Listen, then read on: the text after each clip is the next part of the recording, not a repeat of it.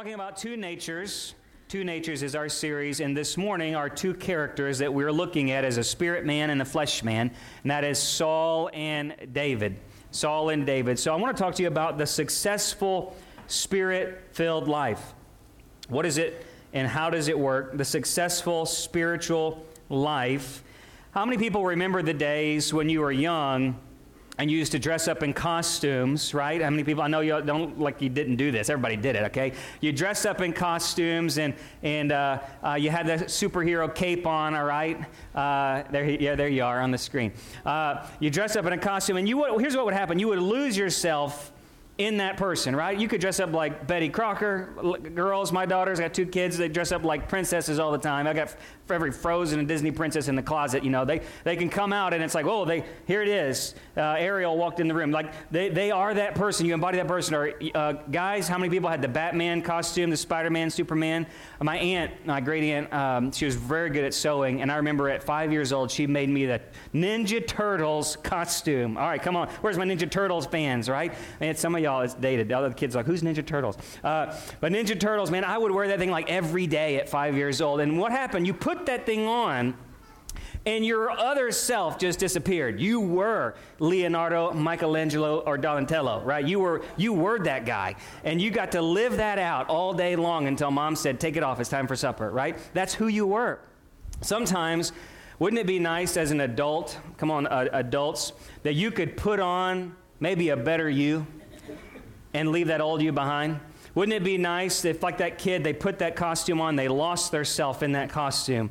Sometimes I wonder if it would be easier for me to go into my closet and put on a better Heath Harris, one that's more patient, more kind, has got a little bit more self-control, always walking in joy, has some peace, and just put him on and just get lost in that. And it'd be a lot easier. How many think that'd be easier? Just go in the closet, put on a better you, walk out. You have more peace, more joy, more patience, more love, more happiness. How many think you'd be a little bit more successful in your daily life, right? A little bit more successful. You know, when we were young, we were told about this thing called the American Dream. I know we've got graduates in the room today, and I know this is going to apply to you, but to all of us as well.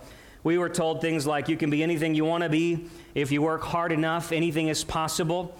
We were told, climb the ladder, reach the top, make a difference, build stuff, own stuff, be bigger, be the best, right? Take the world by storm, and that you can be a bigger and better you. And here's what Oxford says about success. We're talking about what does it mean to be a successful Christian. It says a successful person, in the dictionary says it's a person who's achieved desired aims, or they attain fame, wealth, or social status. When we were younger, we all wanted to put on success. We all wanted to do this. We all wanted to be the best mom, maybe, ladies, or the best dad. You wanted to be the best person in your career field. You wanted to leave home and make everybody at home proud. You wanted to let everybody want to be talking about how successful my son is or my daughter is. You wanted to go off and make mom and dad proud. You wanted to make your mark on society, or even in your own little circles. Come on, parents, sometimes you want to be the one that has the best kids. You want to put it on social media, my kids are the best. I know everybody thinks that, but right, you wanted to be able to say, my kids have made me proud. We wanted to be successful, even in our own little circles. We wanted to be the one at the high school reunion that came back and never gained weight. Come on, right? All right, that's how it is. I know how it is. Come on, let's be honest. Y'all, let's be honest in the room, right? Take off the mask. We all want to be successful, even in our own little circles. We want to be successful. The one that stayed in shape, had a good-looking family, whose life meant something and mattered. But we all know this. And society tells us, and we see it on the news, that no matter how much you have the better looking body, no much how you have more money or the big house in the suburbs or a good looking spouse or a life filled with friends and parties, that doesn't create happiness and it doesn't create inner peace. In fact, it doesn't even come close to pleasing God. Because Romans says that those who are in the flesh can never please God. So what does it mean to please God then, and what is success in God's eyes? And see, God does have a calling on your life. He does want to do great things with your life. He does want to use you to make a bigger eternal impact. He does want to do things through you, and He does have something that He has for you, great things for you. But spiritual success is this. It's having a heart that faithfully serves God. Spiritual success is having a heart that faithfully serves God. Because what does Jesus say when you receive the reward? Well done, good and faithful servant. Spiritual success is a heart that faithfully serves God. It's a heart that listens to what the Spirit of God is saying to you. It's a heart that follows the Word of God by faith. It's a heart that is given to you by God and that you daily work to put on. Romans 13:14, this is kind of my verse for today, see if you kind of tie into there, but it says, Romans 13:14 says this, how do you do this? How do you have spiritual success? Put on, Paul says, put on, somebody say put on. Put on the Lord Jesus Christ and make no provision for the flesh in regards to its lust. Paul says, be clothed with Christ. Put on Christ and make no provision. It means put on Christ means take no thought for the flesh. It means like that kid who put on the costume. Put on that costume, that clothing of Jesus Christ, and get lost in it. That kid who took on that Ninja Turtles outfit, Heath Harris at 5 years old, got lost in it and became it and took no thought for who he really was, but in that moment put on and became the thing that he put on, right? And Paul says it that way. Put on. You want to be successful in the Christian life? Put on Jesus and get lost in him and take no thought for who you used to be. Get totally lost in him. And how does that happen? Because when you become a Christian, you get a new heart and a new spirit. God does this thing, this supernatural born-again thing that we can't even comprehend or understand. But every day you have to make a choice to put that new clothing, that new man on, and get lost in it. Somebody say amen. That's what we're trying to do here today, to get lost in putting on Jesus, to lose myself in the Spirit of Christ. That's what it means to be a successful follower. As you set your course on life, graduates, that's what we're challenging you to do today, to make no provision for your old nature and daily submit to your new spiritual nature. So here's the phrase for today is measure your success by how you are submitting to the Spirit. Measure success in your life. How successful was I this week? Well, how much did I submit to the Holy Spirit this week? How successful is all about how much you're submitting to the Holy Spirit each and every day. How successful you're going to be in life is the measure of how much you are submitting. Somebody say submit to the Spirit of God. All right, look with me in this story, 1 Samuel 13. Let me give you this story of two kings that represent these two natures, David and Saul. Perfect contrast. One is going to fail in their calling and success, and the other is going to succeed. One is going to please the flesh, and one's going to please the Spirit. So here's the background. God has warned Israel of the dangers of a king. But they didn't listen to the prophet Samuel, so Samuel finds a guy named Saul. Saul is like a head and shoulders above the rest. He looks the part. On the outside, flesh-wise, man, he looks like he'd be the best king ever. So what happens is Samuel anoints Saul. The Bible says in 1 Samuel chapter 10 that God gave Saul a new heart. Somebody say new heart. You got to get that, because he gave him a new heart. It says he gave him a new heart, and the Holy Spirit came upon Saul mightily. So you think about how we have the Holy Spirit today. He came upon Saul mightily. In fact, Saul even prophesied like they did in Acts chapter 2. He prophesied, and then several times Saul was filled with the Holy Spirit to win mighty battles. So he had a new heart. He had the Holy Spirit working on his life, evident in his life, and the Holy Spirit was filling him mightily. Okay? So here's the story. Saul gets to a moment, the Philistines hear how bad this guy is now. He's causing Israel to stand up and be the kingdom it's called to be. And then there's this thousands and thousands of Philistines surround Israel, and everyone starts to fear and flee. And here's where we are in that moment. 1 Samuel chapter 13, verse 8. Samuel is not here, and he tells Saul, wait, I'm coming soon. I'm going to make a sacrifice and bless it before you go into battle. Now Saul waited 7 days according to the appointed time set by Samuel. Samuel did not come to Gilgal, and the people were scattering from him. So Saul said, bring me the burnt offerings and the peace offerings. And he offered the burnt offerings, and as soon as he finished the offering, behold, Samuel came. And Saul went out to meet him and greeted him. But Samuel said, what have you done? And Saul said, because I saw that the people, look what he's looking at, I saw the people were scattering from me, and that I saw that you did not come within the appointed days, and that the Philistines, look where he's looking, were assembling at Michmash. Therefore I said, now the Philistines will come down against me at Gilgal. I've not asked the favor of the Lord. So I forced myself. I forced myself and offered the burnt offerings. And Samuel said to Saul, you've acted foolishly. You've not kept the commandment of the Lord your God, which he commanded you. For now the Lord would have established your kingdom over Israel forever, but your kingdom shall not endure. The Lord has sought for himself a man after his own heart. And the Lord has appointed him ruler over his people, because you have not kept what the Lord commanded you. The story goes on. Saul would continue to be king. God would let him be king for 40 years until David was ready. Saul would go on. There would be another battle come against the Amalekites, and the same thing would happen. He would be tested again. And God would say to Saul, destroy these people, the Amalekites, completely. Destroy the king, the goats, the kids, the chickens, everything. Get everything out of it. I've given them time. They did not listen to me. Repent. My judgment's coming. But then Saul sees, man, I can be known if I keep this king alive in a prison. I'll be the guy that keeps the king. And look at all these goats and chickens and livestock. Man, we could be blessed by this. We'll give some of them to God. But man, we would be blessed by this. So Samuel shows up, and Samuel says, man, what do I hear in my ears? What is the bleating of sheep in my ears?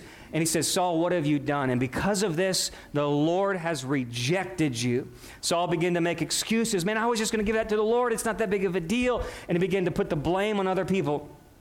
And for that reason, God says that his spirit left Saul, found David. David was anointed as king as a young boy. He was the least of his family. You know the story perhaps. And he goes, and David is learning to be a spirit-filled musician as a shepherd's boy. One day, if you know the story, as he's ministering in Saul's court, he comes out and sees a battle, this great giant. He becomes known as the slingshot giant slayer. He rejects Saul's armor as king, and he goes out there just simply in the name of the Lord. And he begins to win battles like nobody's ever won battles for Israel. It goes on, the story would even continue that David would be on the run because Saul gets jealous. He goes to fields and caves and deserts, and along the time of waiting, David writes what we have majority of is the book of Psalms. He begins to write these poems and songs in his season of waiting. And then many times he could have taken his own action. He could have killed Saul multiple times, but he didn't. He waited until the day that Saul died, and God lifted him up. Saul, in contrast, his life went from craziness. He even turned to divination, witchcraft, to hear a word from God because God left him. Began to build up his own kingdom, build up his soldiers, build up his army, till one day he lost the battle. And lo and behold, guess who finished him off? It was an Amalekite from the nation he should have destroyed in the first place. Saul's life is an epic tragedy of a person who began in the spirit but ended in the flesh. A person who had a new heart and had the Spirit of God but rejected it like a bad heart transplant and began to keep his own heart. David, in contrast, is a man who, called by God, continued to walk in the Spirit. So let me give you 3 things about these guys before we go. How are you submitting to the Spirit of God each day? How are you submitting? How will you be successful in the Christian life, in the Spirit-filled life, is determined by how you're submitting to the Spirit of God each day. And number 1 lesson that you can get out of this story, of this tragedy, is number 1 is learn to wait on God. Learn to wait on God. The successful Spirit-filled life must learn to wait on God. The flesh always wants to fail to wait. Saul look at this. He waits to the 7th day. He gets anxious because what is he doing? He's watching what the enemy's doing. Then he's watching what people are doing. They're fleeing. They're running away. Then he's watching what Samuel does or doesn't do. And then he's thinking, well, what can my hands do to fix this problem? You ever get into a situation like that? I don't know how we're going to get through this. I know what she's doing. I know what he's doing. I know what work's doing. I know what the economy's doing. I don't understand how I'm going to get through this. So let me just devise a plan. Let me devise a plan so I can fix this situation and get in a hurry to do something, and maybe even preemptively. He failed to remember, though, in that moment, that battle was always God's. The battle was always God's. No matter how he delayed or didn't delay, God was always going to be the one to win the battle. So God was going to win it whether it be early or late, because he was walking a called life, a life that God had called him to. So when we read Romans, we said, take no thought, make no provision for the flesh. Romans 8:6 says this, for the mind set on the flesh is death, but the mind set on the Spirit is life and peace. Somebody say peace. So what are you thinking on? Listen, waiting on the Lord is not inactivity. Waiting on the Lord is finding out that God is really working in the waiting. Think about Abraham. Remember, Abraham waited 25 years for the promise of Isaac? But in that moment of 25 years, what was he doing? He was growing in his faith, and God was working on him in his waiting. Before he could ever earn and be the father that he wanted to be, God had to take this man on a journey. Sometimes that's the same for us. David, many times, could have killed Saul. He was already anointed as king. I mean, listen, the Spirit of God said on that guy. Samuel then came over here and anointed me to be the king. This dude's just in office. He's not even supposed to be there. I'm the rightful king. He could have put himself in position of power, and rightly so. But guess what God was doing with David? If David had not been the one to be on the run, you wouldn't have many of these Psalms that we have here today. God was using David to grow him as a worshiper in the waiting. In that moment of waiting, God might just be wanting to write a new song through your testimony. A new story, something powerful that God would use for generations to come. That David, in the middle of his wilderness, God was working on David in the waiting. You remember there's a few verses, Psalm 25 and Psalm 27. Here's what David learned to write. He said, you are the God of my salvation. For you I wait all the day. Psalms 25:5. Or Psalms 27:14, it says, wait for the Lord. Be strong and let your heart take courage. Yes, wait. Somebody say wait. Wait for the Lord. David's waiting grew him into be one of the greatest worshipers the Bible would ever see. So how can you learn to wait on God? You see, the flesh wants to reap rewards now. One author says this, unbelief is always in a hurry. See, the flesh, it says, I want the power, I want the pleasure, I want the promotion, I want the prosperity, I want all the popularity, I want it all now. So in waiting, your flesh tends to worry. What's going to happen if nothing happens? What's going to happen if I don't do something about this right now? What's going to happen if she does this or he does that, or if they keep saying that about me or they do this? You see, your spirit man is going to cause your fleshly man to wait on God. And so maybe you're in a situation today, has your fleshly old nature trying to do something and devise a way through that's going to get in the way of God's plans later? What if David had messed up that part of God's plan? Maybe today you're saying, I need to think about a moment in my life, or maybe you're in that season right now. Am I going to be a person who waits on the Lord to fight my battles for me, to realize that I'm a Christian who's called, so that means my calling puts me in the Lord's plans, that I have a plan. I'm in God's plan, His purpose for my life. That's what He said. I'm a promised kid. So God has promised to work in your waiting. Have you set your heart to worship in the waiting? Number 2 is this, be quick to repent. Be quick to repent. The second thing to be in success in the Christian life is that you must be quick to repent. Saul was seen as successful by the outside, but his crown ended up going to his head. In this life that Saul, he began to boast in what he'd done. In fact, when Samuel approached him that day, that he didn't wait for the sacrifice, it says that Saul was building a monument to himself. He was boasting in what he was already, man, we had the sacrifice, and God's been good, He's going to do great things. Man, we had the victory. And Samuel's like, what are you doing? What are you doing? It's like, this has gone to your head. You're boasting in something. You're making excuses about this. You're rationalizing your compromise before God. The flesh boasts in itself. The flesh tries to rationalize, tries to minimize it. But his biggest sin was saying, I'm really not taking the Word of God at its face value. It was treating the Word of God as insacred or unsacred. Here's what Matthew Henry says. He says, it's not sinning that ruins men, but it's sinning and not repenting. You see, the flesh, you got to get to know yourself. Sometimes we don't really know ourselves. Here's what the flesh does. The flesh will set itself as a certain place, and it will set standards for itself that's not the same standards for other people.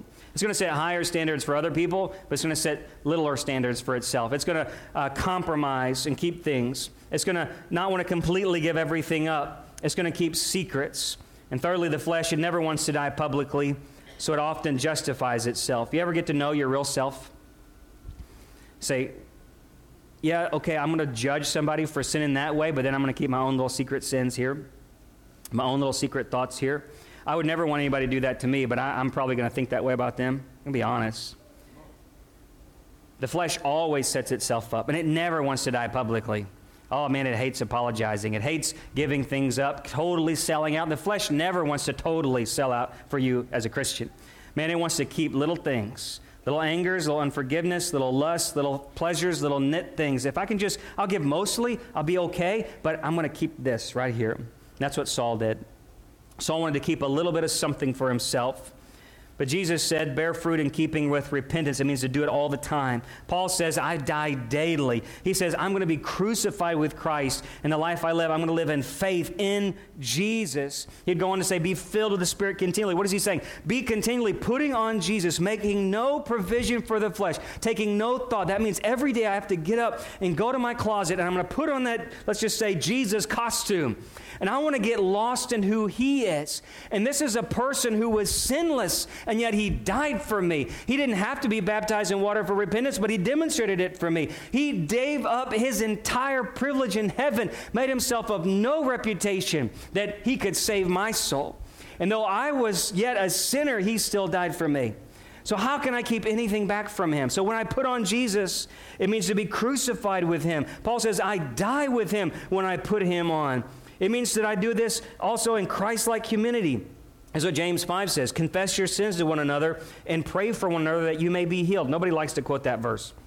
Confess your sins. I'm going to keep this quiet to myself, because if I say it, it's going to get on the gossip chain. It's going to be around Facebook. I get all that. But what is he saying? It means go to a brother or sister who you know is your accountability partner. Find yourself in Christ-like biblical community. Get to know an elder in the faith, a spiritual leader, and let yourself be accountable. Submit yourself to them, because you're not always going to be thinking right in your life. That old nature is going to come back, and you need to be in Christ-like biblical community. And no one likes to do this in the modern church. But they had it back then. And they submitted themselves and said, hey, pray for me. I've really been struggling in this area. Or they offended someone, and they went to them face to face and said, I'm so sorry of what I've done to you. I want to make amends. There's 3 words you can really put here. It means accountability, acknowledging wrongs, they're all A's, and making amends. Be accountable to somebody. Acknowledge your wrongs quickly and be willing to make amends with others. It's so easy to live a church life independently. But Christ was all about building up and being in biblical community. Christ did not come to this earth and live his life independent of a fellowship of people. So if you're going to put him on, you're going to love biblical community. Let me just be honest. When I'm Ninja Turtles, okay, I put on Superman, I'm going to act like Superman and do what Superman wants to do. If I'm putting on Jesus, Jesus died for his church. Somebody will say, Pastor, can I be a Christian and not really care and go to church? The thief on the cross says yes. But if you get to live longer than a day, then no. Because Jesus died to build the church. Come on. Can I be honest? I'm tired of independent Christianity. It doesn't exist in the Bible. Biblical community inspires accountability and confession. And this is where Saul failed. He failed to be quick. When David sinned and Nathan approached him, he got on his knees, he put on sackcloth, and he went to the presence of God, and he stayed there for a week because he admitted his wrongs, and he even accepted God's judgment on his house. If you want to be successful in the Christian life, be quick to repent. Husbands, this is what our wives are for. Come on, somebody, say amen. My wife is the biggest help for me to keep me humble, because she's quick to remind me, say you're sorry, apologize, be quick to forgive, be quick to repent. Do I find myself submitting to the Holy Spirit daily? Am I daily going into that place to die to self, to put on Christ, and quickly acknowledge wrongs, to quickly make amends, rubbing off all those rough edges of my old self, being accountable to people, acknowledging my wrongs, and making amends? Number 3, and lastly, is this: build God's kingdom first. You see, Saul had that new heart, but like a bad transplant, he rejected it.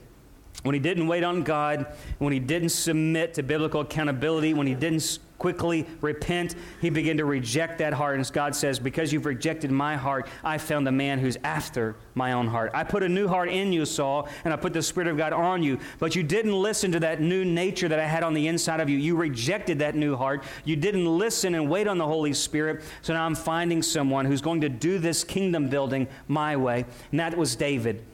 See, the third thing to be successful is you must work to build up God's kingdom before your own. Somebody say, amen.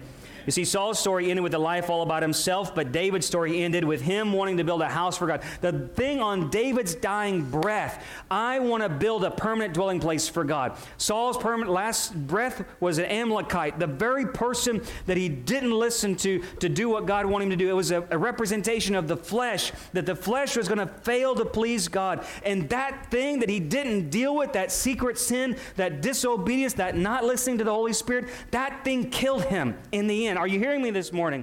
That thing you don't deal with, that thing you don't learn how right now to listen to those, between those two natures, that thing can come back and kill you. But David was quick to obey, and he says, I understand that my life is not my own. David knew this. This is why he was successful. Somebody say, well, Pastor Heath, what does it mean that David was a man after God's own heart? David wasn't perfect. He murdered one of his best friends and slept with his wife, and it was pretty awful. But it meant he was a man who chased after God. And ultimately, when God put David as king, here's what it means. David never forgot that God was the true king of Israel. David didn't let the crown go to his head. David always remembered, I'm a stand-in for one who's coming after me, who'll be the true king. You see, when I'm that superhero and I'm putting that stuff on, I'm just standing in for Jesus. You are representing Christ as a Christian. You're putting on Christianity. That means little Christ. You're putting on the image of Christ. I'm a Christian. I'm a Christian. Okay, well, you have to put that on and be that in this world because they're going to see him through you. That means when you put him on, you don't get to live the life that you had before. You get lost in the life he's given you. And that life he's given you, like I said before, Jesus died to build an eternal kingdom on the earth. So David said, my life is going to be given over to build a place for God to dwell. You are living stones, temples in the house of God. You are dwelling places, spiritual temples, dwelling places of the Holy Spirit. And God is building an eternal kingdom through you in a global world. He has been building something for his son to rule and reign, an eternal kingdom that's coming very, very soon. And the great trumpet, he's coming back again to establish something that he won on that cross that day, and he's going to come, and every knee's going to bow, every tongue is going to confess there is only one king, one ruler supreme, and that's Jesus. And we're all going to be a part of that eternal heavenly kingdom. And David didn't get lost in the fact that I want to build this about myself. I'm going to build a monument. I'm going to build a house. I'm going to have 3 cars, and I'm going to have a job. I'm a beautiful wife and some kids, and I'm going to live for a great 401k, and it's all going to be about me. And sure, I'll go to church, and I'll tithe, and I'll be a good person. I'll go to Sunday school. I'll maybe even sing on the praise team, but my life is really all about me. You know why I know that so well? That was my life. Until my second year of college, when God got radically a hold of me and said, Heath, give up everything. I wanted it all, man. I wanted to be a great, successful person and a great Christian. And God, he said, you can't have it your way. If you're completely mine, then you're completely mine. You see, you could say, well, Pastor, I want to make a lot of money, and I'll give a lot of money to African churches, and I'll give money to missions. I'll give money to Africa. But what if God called you to go to Africa? Well, no, that's not really for me, Pastor. See, you can't assume that the American dream is God's purpose for your life. Every New Testament Christian died for their faith. It was something completely more radical than we have in America today. See, what has the Spirit of God told you? You see, the flesh builds religion, and then it'll hide behind it. But Paul says, the one who sows to the flesh will reap from the flesh corruption, and the one who sows to the Spirit will from the Spirit reap eternal life. You can't assume God's will for you is the American dream of success. God has called and anointed every believer in his church to go be a witness, to preach the gospel, to make disciples of all nations. And Paul says in 1 Corinthians 3 that every single person's work is going to be tested and revealed by fire to see what kind of work it will be on that last day. I'm going to be real with you today. Seek first the kingdom of God. It's that simple. When you put on Jesus, you get lost in him. And Jesus died to give you and me an eternal kingdom. Everything outside of that, if God blesses you with great jobs, if he blesses you with careers and cars and, great kids and accolades and fame and fortune, if he gives you all that, great. But be sure it's the Spirit of God leading you to those things. Because his will for your life may be to sell your house, give away things, change that job, move to a different location, do something maybe you naturally never would do. And you're going to have to make a choice. In my heart, there are two hearts, an old heart and a new heart. Fleshly man and a spiritual man. And what is the Holy Spirit telling you to do? Am I submitting to the Holy Spirit every single day? That's how successful, that's going to be determination of success. Am I submitting to the Holy Spirit? Am I waiting on the Lord? Am I being quick to repent? And lastly, am I building God's kingdom first? Will it be found at the end of your life, like David, that your greatest love was using all the things God gave you to build his kingdom? Some of you are going to go into marketing, communications, public speaking. Some of you be in psychology. That's great. God is going to give you talents, abilities, gifts, but they will all be ultimately to build his kingdom. Whether you're in the secular world, whether you're staying at home as a mom, or you're going to the oil field as a dad, whatever God gives you, at the end of the day, it ultimately is to build his kingdom. In the Christian life, there's no separation of sacred and secular. David realized that. Everything I have is God's. And that's going to determine, God, how am I listening to the Holy Spirit? Would you bow your heads and your hearts with me? I'll give you one last thought before we close. Put on Jesus. Paul says, put on Jesus and make no provision. Take no thought for the flesh. And that moment, the beginning of David's life, he had a choice. He's standing there on the battlefield. He hears the cry. God has anointed him. He's got a new heart and spirit in his life. And he hears this giant. It's going to be the pivotal moment of his life. It's going to set the course for the rest of his kingdom. And Saul says, hey, Saul in his tent, fearing and trembling, says, put on my armor. Put on the thing I've made for myself. Put on this kingdom, even really before David's time. David could have put on the kingly garments right then. He could have put on a man in his armor, a fleshly man. And David said, no, this doesn't fit. It doesn't fit. I go out there, and David says, I come to you in the name of the Lord of hosts. David made a choice not to put on a fleshly man's armor, but he made a choice to go in the Spirit of God. Young person, sir or ma'am, every day you're going to fight battles. And you have a choice to put on the old self or to put on the new self, to put on fleshly things or to put on spiritual things, to fight things in the natural or to begin to fight things in the spiritual. And what you do is going to determine how successful you're going to be at building God's kingdom. And you can never do it in the natural. We're going to make a choice to stand together today and say, God, I want to put on Jesus and get lost in being Him.